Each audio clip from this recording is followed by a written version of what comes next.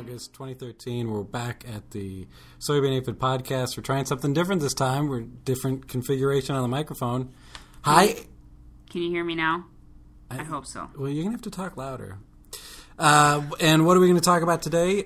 So many things. We're going to talk about soybean aphids. We're going to talk about spraying. Thank you, Phil. And we're going to talk about Japanese beetles and stink bugs. And maybe, if we get to it, entomologists in the news. So, Aaron Hodgson, what do we know about soybean aphid, the soybean aphid outbreak of 2013?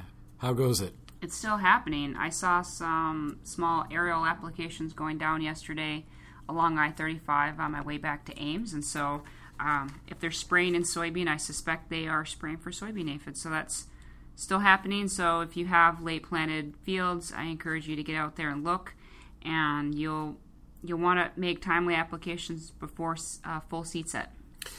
So one observation you just made there about the late planting, this has been interesting from the perspective of our students who have research plots throughout the state. One thing that they're saying, or they're observing, is that the fields in the northern third of the state are the ones with the heaviest populations. And as you move down, fewer. In fact, the southern third of the state, especially around Story County, very low populations. Like 10 per plant, if that. Whether those populations are going to increase is anybody's guess, but only one way to find out, and that's to go look. But one thing that they've said from all of the plots around the state is that the soybeans that were planted later have the heaviest populations. Almost like night and day difference. Like the later stuff that would have been planted normal, planting dates for Iowa, very few aphids, 10, 20 per plant. But the later stuff that was planted, some in June, some like late June, like the last week of June, 400 or 500 to 1,000 per plant. Is that what you're seeing or hearing from around the state? Yeah, I think that's true in some of our small plot trial work at the farms. We were some of the latest planted at some of those locations, like you said, the end of June. And a few of our students have said, over 1,000 per plant in the untreated areas. So, yep, that backs up what you were saying. So soybean aphid spraying is a reality for the northern part of the state, maybe for the southern, and we really encourage soybean farmers throughout the state to take a look. There's going to be variability on the ground. Clearly, planting date is having an effect this year, probably more than we've seen in years past because of the huge variation given the spring rains. The other thing that the students pointed out to me, this is Mike McCarville, he saw about half the population of soybean aphids on nematode-resistant beans compared to nematode-susceptible beans. And this is in keeping with some of the research we've done in small plot and greenhouse studies, where it looks like P-I-8788 confers some resistance to soybean aphids.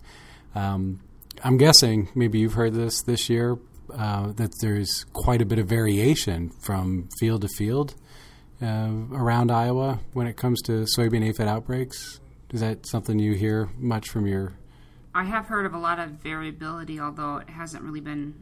The conversations haven't been surrounded by soybean cyst nematode discussions, but yeah, it could be. So one of the things I think Mike's research is showing is that one source of this variation could be the genetics of the plant that we don't normally think of as having anything to do with aphids. It looks like for some of the nematode-resistant varieties, there's also a little bit, 20 to 50% reduction in aphid populations. Now, that's not a guarantee that you're going to have no aphids or you're not going to need to spray, but it does kind of help maybe give a clear picture of why we see the differences we do on the ground. Anything else to say about soybean aphids? No, I think we covered it fairly well. Okay, so maybe with the time remaining, we can talk a little bit about the other pests out there. Japanese beetles throughout the state where we've been doing our survey work, those populations have really come down by orders of magnitude, and that's pretty consistent with what we're seeing in our homes and gardens. Their numbers have dropped off, probably helped by the hot temperatures that we've experienced, the 100 plus degree temperatures this past week. Yeah, we had a new detection of Japanese beetle in Marion County last week, and that was from a homeowner that took some very nice photos. So if you're seeing Japanese beetles in counties where you haven't before, just let us know. We're interested in tracking that over time.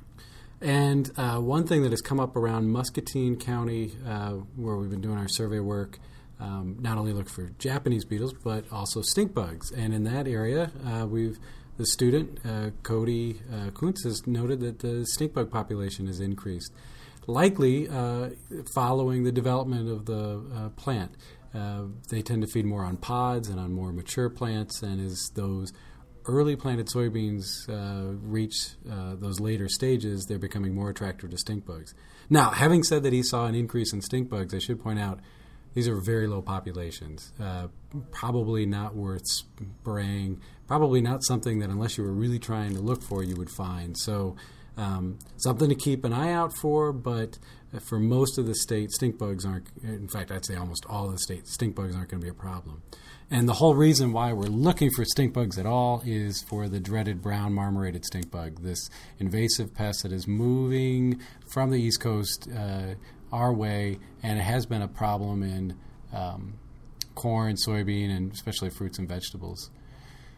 Any other pests that we should talk about?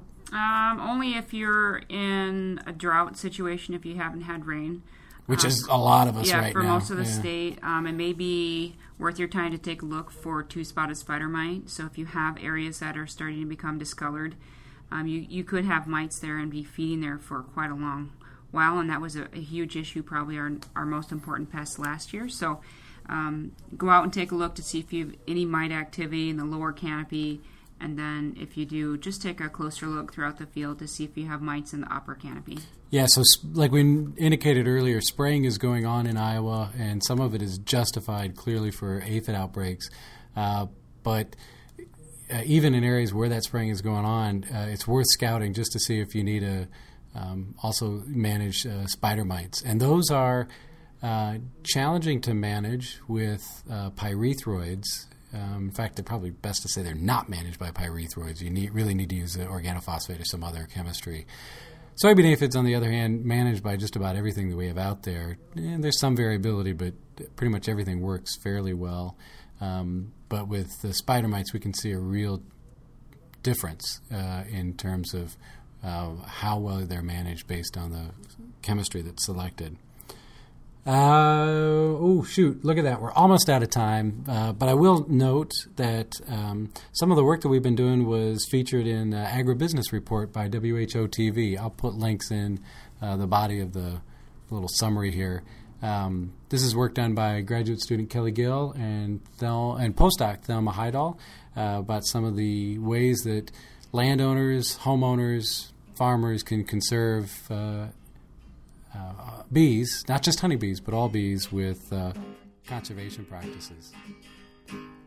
Okay, we're good for this week? We're so good.